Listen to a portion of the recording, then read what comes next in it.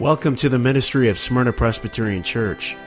Founded in 1914, Smyrna Presbyterian Church believes in the Bible as the Word of God, and so desires to preach, teach, pray, and sing that Word so as to know Christ and make Him known in our community, country, and world. We invite you to join us in that mission. Worship services are every Sunday at 11 a.m. and 6 p.m. Here now is our pastor, the Reverend Joel Smith.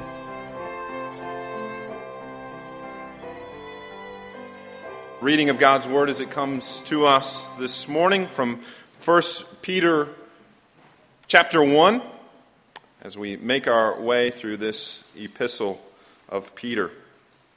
We're going to be looking primarily at verse 13 today, but we will read 13 through 16. Therefore, preparing your minds for action and being sober-minded, set your hope fully on the grace that will be brought to you at the revelation of Jesus Christ.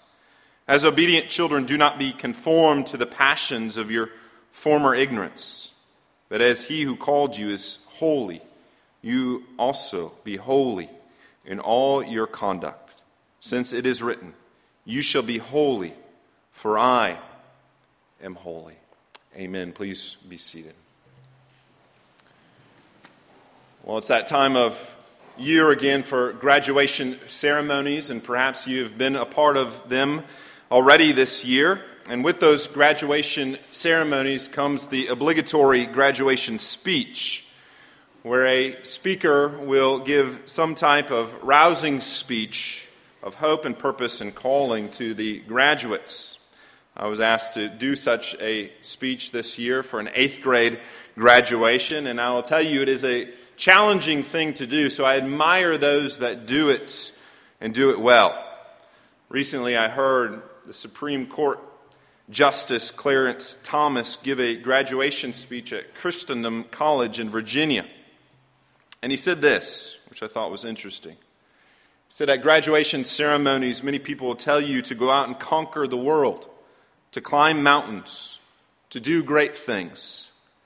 The truth is, we are fortunate if we conquer ourselves. And that sounds like an odd statement, doesn't it? Fortunate if we can conquer ourselves. You might think we are ourselves. Why would we need to conquer ourselves? But I think that is absolutely true. And oftentimes we do daily battle with ourselves, with our thoughts, with our emotions, with our deeds, with our words, with our feelings.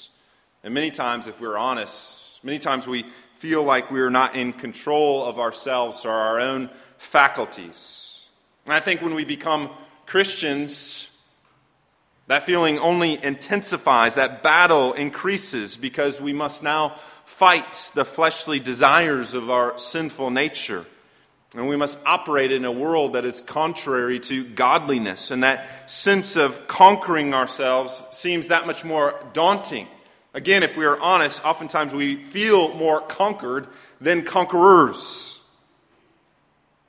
And Peter here, I think, addresses this. Having set out the salvation that is revealed in Jesus Christ, as we have seen over the last several weeks in verses 1 through 12, he moves on to demonstrate what this gospel looks like in a practical way. What does this mean for us as we live our lives on a day-to-day basis? And I think Peter would say to ourselves, or say to us, that if we are to conquer ourselves, we need to be conquered by Christ, fully and completely and wholly. That we are wholly saved to live a holy life. And when I mean wholly saved, I mean body, soul, mind, and spirit. Every aspect of that must come into conformity to Christ. In other words, into this aspect of holiness. And this morning I want us to look at what it means to have a holy mind. And next week we'll come back to look at what it means to have a holy life. First, a holy mind. As we begin this section, we notice that it begins with that very important therefore. That therefore is the bridge that ties together what is said before with that which will now follow. This conjunction is important. In fact, it is crucial. Because as he moves on to these practical aspects of the Christian life, it can't be divorced from the foundation. And that foundation, as you know, as we have seen, is the gospel. That this salvation that is found in Jesus Christ and Him alone, that we have this living hope, that we have this inheritance, undefiled, imperishable, unfading, kept in heaven for you. That we have this greater manifestation of grace that the prophets foretold. That we have this salvation now, and a greater salvation yet to be revealed when the Lord Jesus Christ comes again. And now he goes into, because all of those things are true, therefore, this is how you are to live. And that link needs to be made. That the word of life needs to be at work in your life. That doctrine with no practice is truly dead dogma. But the opposite is not good either. Practice with no doctrine is moralism. And so doctrine and practice are both needed, and we see this all the time in the New Testament, and especially in the epistles like this one. It should go without saying that you must be a Christian in order to live as a Christian. Likewise, you must live as a Christian in order to be a Christian. That justification will result in sanctification. It must. And so this idea that you can be saved and yet have no effect, have no difference on one's life is a damnable lie and is from the pit of hell itself. Charles Hodge says this: it is impossible for anyone to share the benefits of Christ's death, in other words, his salvation, without being conformed to his life. And that is absolutely true. And yet, with that being said, we are all under process, aren't we? In this life, the sign under construction hangs from our neck. That this complete manifestation of the salvation, of this restoration or this renovation, if you want to continue with that analogy, will not be complete until the new heavens and the new earth. And yet, there should be a marked progress. Because as we read in Philippians 2, verse 13, for it is God who is at work in you, both to will and to work for his good pleasure. And so Peter, having made that connection, gives some of what it looks like to live the Christian life. And he begins with the mind, having a holy mind, or having a whole or complete mind. And you might wonder, why is it that Peter starts here? Why does he start with the mind? Well, I think he begins here because the mind is the gateway to the rest of the body. That the spiritual battle is most often waged in the mind. It is a battle of the mind. God has given us wonderful and unique abilities because he has given us a wonderful mind. Humans have the potential and oftentimes achieve that potential with some of the greatest acts of mental ability. They're given the ability to not only think, but to reason and to speak and to be creative and to innovate, all of which comes from the mind. Humans are truly amazing creatures, be it in wonderful engineering feats, be it in new innovations, be it in beautiful works of art. We should continually be amazed at what the human mind is capable of. Daily there is demonstrations of the glories of the mind. And I say glory because the human mind reflects the glory of God. Because we are made in the image of God. The mind is a gift gift. Children and youth, you need to know that God has given you one of the greatest gifts in giving you your minds. So stretch and challenge that mind as much as possible. Use it for His glory. But as great as the human mind is, we also know that the fall has had its effect on the mind as well. That even the greatest gifts are those that can be the greatest corrupted. As the saying goes, a mind is a terrible thing to waste. And oftentimes humans have wasted their mind. That which is used or could be used for God's glory and man's good can equally be used for destruction and even death. And so the mind is part of that contradiction that lives within us, is it not? It shows forth God's glory, but it also shows forth His depravity. And so how is it, as Christians, that we would suppress, put away the sin, put away the depravity, and to use our minds in a way that would be glorifying and pleasing to God and good for our fellow man? Well, I think that's what Peter goes into here. And he begins with an analogy. Now in verse 13, if you have a modern translation, it says, therefore prepare your minds for actions. If you have an older translation, it translates it quite literally, therefore gird up the loins of your minds. Now in the 21st century, girding up your loins has absolutely no meaning. And that's why the modern translations give the meaning of it instead of the literal sense. But what is Peter saying there? What is the metaphor that he is using to his readers that would have read this in the first century? Well, as you know, in Peter's day, men wore robes. And those robes would stretch down to their ankles. That would be proper attire, but it wasn't the most practical attire, especially if work was to be done. Those long robes would get in the way.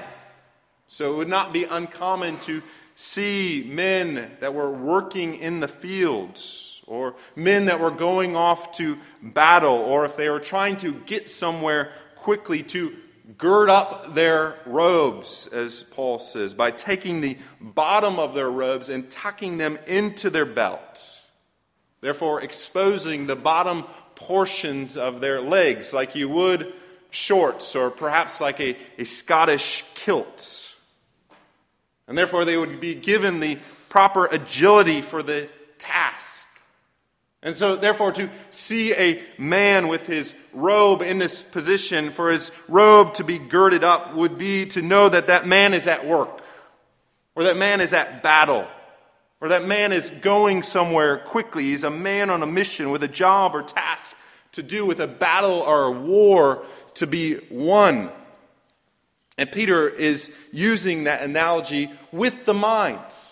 Peter is saying that the state of the Christian mind is always to be alert, always to be attentive, always ready for action, ready to do battle.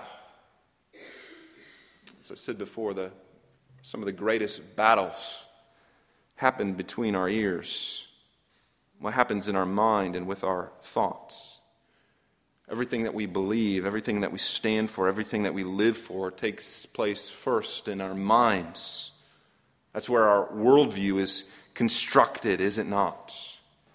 And therefore it starts with a regenerated mind, that our minds need to be regenerated by the Holy Spirit. 2 Corinthians 4:4 says, the God of this world has blinded the minds of the unbeliever. Romans chapter 1 says the same. Suppress the truth in unrighteousness. They've become futile in their thinking and foolish in their hearts. And through God's Spirit, we need a new mind. That's why most of you, if you were to tell us your conversion story, it would be like someone turning the light on. That you lived in darkness. The room was dark, but that room was your life. And the Spirit of God turned on the light switch for you to see everything anew, everything afresh. And things that you scoffed at, things that you once thought were foolish, you saw the truthfulness of them, and the wonder and the amazement. And you began to wonder how you could have thought the opposite. But even after conversion, there is that ongoing struggle, is there not? That's why Paul in Romans 12 says that we need to have the renewing of our minds. Did you know that your body is in continual renewal? Your skeletal structure is regenerated every 3 months. Your skin cells are replaced every 35 days. You have a new liver every 6 weeks. And your stomach cells that come in contact with your stomach acids need to be replaced every 5 minutes. Our bodies are always in constant need of renewal. Why? Because we live in a caustic world. And our bodies need to be renewed and adapted to that world. And the mind is the same. We need the renewal of the mind, not just physically, but as Paul is saying there, spiritually. If our minds are not being called into action, being called to battle, being called to war, they will, in a sense, be worn down. They will wear out. They will be overcome. We will experience mental fatigue. And do you understand this battle? I know that you do. In fact, just last night I experienced something. I was sleeping quite deeply, and all of a sudden I was awakened. And I was awakened by a dream that I had. And this wasn't a pleasant dream. This was a frightening and terrifying dream. It was realistic enough that my mind began to race. And my thoughts were all over the place. And it affected me mentally and emotionally with deep fears and even physically. And by physically, I mean that what is it that I didn't do for approximately 2 hours? I didn't sleep, right? Because you're thinking about this and had to do mental battle. And it's amazing because I didn't ask for those thoughts, did I? Those were just there. And that doesn't just happen when you sleep, does it? Sometimes those same crazy thoughts happen when you're awake. And you have to battle them. Why is that? Well, it's because our minds can be great liars. They can be spewers of falsehoods. Our minds can be the greatest source of our fears and our anxieties. Our minds can be, as Calvin says, idol factories. Our mind can originate every thought of sin in this world that has ever been known or has ever been seen. And so, yes, our minds are caustic. Our minds can be hostile against us, and they therefore need to be renewed, probably as often as your stomach, which means every about 5 minutes, continually. And so, with the time remaining this morning, how is it that we gird up our minds? How is it that we do battle in our minds? How do we renew our minds? Well, the first thing that I would say is that we renew our minds with truth. Christianity has somehow become anti-intellectual. It's become a feeling. It's become an emotion. It's become an event. And therefore you can kind of check your brains at the door. And that is tragic. Because if we do not first and foremost engage our minds and arm our minds with truth, then we have already lost the battle, have we not? The sin of Eve in the garden was that she lost the battle of the minds. What was Satan's temptation to her? Did God really say? Did God really say you shall not eat of any tree of the garden? And as a result, she chose her thoughts, or perhaps even Satan's thoughts, and made her thoughts over that of God's thoughts and His words and His ways. And that's what the Word and the world and the flesh and the devil continually does it not? It leads to ideas that are contrary to the Lord's way. And oftentimes they're close to the truth, right? But they're not the truth itself. They're intermixed with lies. Again, just think of Eve and what Satan said to her. Did God say you should not eat of any tree? And Eve rightly corrects him, no, we can eat of all trees except for that one. And essentially Satan says, well, if you can't eat of that one, then really does it matter if you can eat of all the rest? He's withholding that from you. He's withholding good from you. He's withholding something. So it obviously proves that He does not love you. And as a result, she believed that lie. And therefore, the same takes place, right? We have to battle those falsehoods. We have to battle those falsehoods with truth. In John 17, Jesus says, your word is truth. And so we need to know the truth of God's word. Jesus, in contrast to Eve, battled every temptation of Satan with what? It is written. And therefore, he would quote a scripture. 3 temptations, 3 times he said, it is written. And so as we renew our mind with truth, that we deal with those lies, we deal with those fears and those anxieties and sinful temptations and lusts by memorizing God's word, by having His word meditated upon in our hearts and in our minds, that is the way that we fight the good fight of faith. We fight the mental battle. As lies come, we must be armed with the truth of the word. Second, we must guard the entry points to the mind. Again, Peter goes on to say we need to be sober-minded, which means we must not be dull-minded or intoxicated-minded. Rather, we must be right-minded. We must protect what comes into our minds.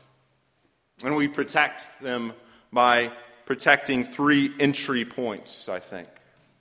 Our eyes, our ears, and our mouth. With our eyes, we're not to look upon that which is lustful, that which is sin-provoking images in magazines or websites or movies or shows. Why? Because they affect the mind. Sinful behavior can easily become normalized through that which we see. And as a result, our mind becomes dull. John MacArthur said we shouldn't be entertained by the sins for which Christ died. And you might say, well, then we can't watch anything, can we? Because all people are sinful. That's not what I think he is saying. I think he's saying that those things that would glorify sinful behavior, that would portray it or promote it as normal or acceptable, content that is off-based or even debased, I think we're to remove ourselves. I know we're to remove ourselves from those things, not to fill our minds with them. That's what it means to be sober-minded, to be right-minded, to think Christian thoughts, to think God's thoughts after Him, so that we're not adhering to lies, not adhering to falsehoods, where we need to battle. And the same thing goes with our ears, do they not? What is it that we're listening to? Who is it that are our teachers? Who is it that are our mentors, literal or metaphorical? What are the conferences and podcasts and lectures and radio and TV hosts and professors and counselors and family and friends? What are they saying to you? And what worldview is being conveyed by their words? Does it place the Lord as the creator and maker of your life? Does it keep Him as Lord and King? Or does it give an alternative master? Does it promote the glory of God, or is it promoting some other glory outside of Him? Guarding the entry points, our ears and our eyes, our mouth, the things that we consume. Oftentimes, people consume things. Why? Because it's a way to deal with what's going on in their mind. If any of you have read the book or seen the movie Unbroken, the story of Louis Zamperini, the World War II POW, prisoner of war. He said that when he came back, when he was released, he became more of a prisoner than when he was overseas in Japan. Why is that? Because he became imprisoned with alcoholism, with being a drunk, because he couldn't deal with those thoughts. And only by becoming drunk could he sleep at night. And through the Lord Jesus Christ, he was delivered from that. But again, it shows what it means to be sober-minded, that if we would use food or alcohol or drugs, legal or illegal, to put us in a stupor or intoxicated or high state, that is never fitting for the Christian. Why? Because our mind isn't girded up. Our mind isn't ready. It's not able to do battle. We're handicapping ourselves.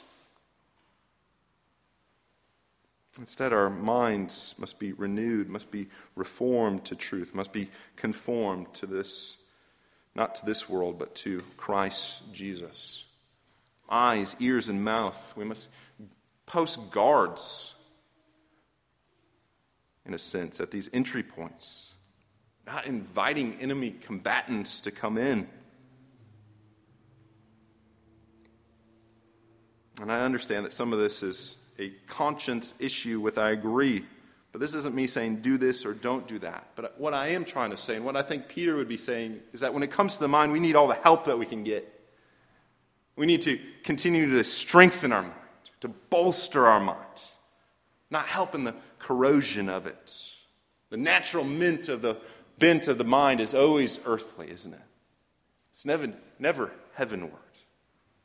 And so then, third, not only guarding the entry points, let us set our mind on things above. Colossians 3:2, set your minds on things above, not on earthly things. Set your mind where Christ is seated. And Peter goes on to say something similar, into verse 13. Set your hope fully on the grace that will be brought to you at the revelation of Jesus Christ. Christ has redeemed, has regenerated, has set our minds free. And now we have the ability to think rightly, to think freely. We've been saved in our minds. And again, I think this goes back to the idea of girding up our minds, which I think is an allusion to Exodus chapter 12. You know what Exodus chapter 12 is, right? When the people are to leave Egypt. It's the night of the Passover. It says this in Exodus 12:11, in this manner you shall eat it, with your belts fastened, literally for your loins to be girded, your sandals on, your staff in your hand. You shall eat it in haste. It is the Lord's Passover. That this wasn't to be like other meals. This wasn't to be a time that you're kicked back with your shoes off and relaxing. You're to be ready. Why is that? Because deliverance is coming. Your freedom is coming this night. And the expectation is that you got to be ready to go. Brothers and sisters in the Lord Jesus Christ, our Passover lamb has come. Right? As he will go on to say in verse 19 that we've been ransomed with the precious blood of Jesus Christ, a lamb without blemish, that we have been redeemed through Christ. Salvation has come. Salvation has come to our mind and to our thinking and to our thoughts. And we have the right to enjoy the spoils of Christ's redemption and therefore live in that freedom. Don't enter into captivity again. It'd be like the Israelites saying, that's okay, we want to stay here in Egypt. We want to be slaves to Pharaoh. No, be free. You have been set free in Christ. As Jesus says, if you abide in my word, you will know the truth, and the truth will set you free. We have been given, as Paul says in Ephesians 6, the helmet of salvation. The freedom has come. We have a greater freedom than even the Israelites enjoyed when they were freed from Egypt. In Christ, the battle is already won. Salvation is secure. Enjoy the spoils of Christ's victory. That if we set our minds on things above, as we meditate upon Christ, upon the riches of His grace and all that He has been given to us, our minds are truly set free. Let me finish with this story. It's, again, something that Justice Thomas said in his speech. He told a story of how a young student in France boarded a train and he sat across from an elderly man, and he noticed that this elderly man was praying. And the young student was surprised by this and asked the older man, "Do you believe in prayer?" To which the old man said that he did. And the student told the man that the professors at his university don't believe in such superstition. And then he went on to enlighten the man on the more modern and sophisticated views of the world. As the older gentleman prepared to leave the train at his stop, the younger man offered him to send some materials to further enlighten him. The older man kindly accepted it and gave him his business card as he departed. As the train pulled away, the young man read the card aloud to himself. Louis Pasteur, Director of Scientific Research, Paris. As foolish as it was for that young man to think that he could teach one of the greatest minds, one of the greatest scientific minds ever, how much more foolish is it for us to think that our minds, our thoughts, could ever be greater than the minds or thoughts of the infinite God? Or for the greatest and best thoughts, the greatest ideas and gems of truth will be the thoughts and truth that God gives. And that is not hidden from us. He shares them freely. The issue is, are we going to believe them? Are we going to trust them? Or are we going to think that our thoughts are better? No, let us think His thoughts. Let us hide away His truth in our minds. And as a result, as we'll see next week, that we're to live according to those ways. But as we finish today, I would say to conquer ourselves, we need to first conquer our mind. And to do so, our minds must be completely conquered by Christ, wholly, fully given to Him, so that we may experience the full sense of salvation that is given to us in the Lord Jesus Christ. Amen. Let us pray. Lord, we thank You for this word. It is convicting to us in many ways. Oh Lord, how we struggle with our thoughts and in our thinking, how we do battle there. Lord, we pray that we would put on the helmet of salvation that is given to us in the Lord Jesus Christ and Him alone, and that we would use the sword of the Spirit to do battle as we hide away Your word in our hearts and our minds. We pray that You would give us that freedom. We pray for those that are struggling with mental thoughts, whatever it may be, O God. If it be in the area of sin or of fear or in anxieties or depression, O Lord, I pray that You would gird them up, O Lord, with Your truth and by Your Spirit. Lord, we are thankful that You rescue us. Until that day that You rescue us fully, we pray that You'd help us. We thank You for this in Christ Jesus, our Savior's name. Amen.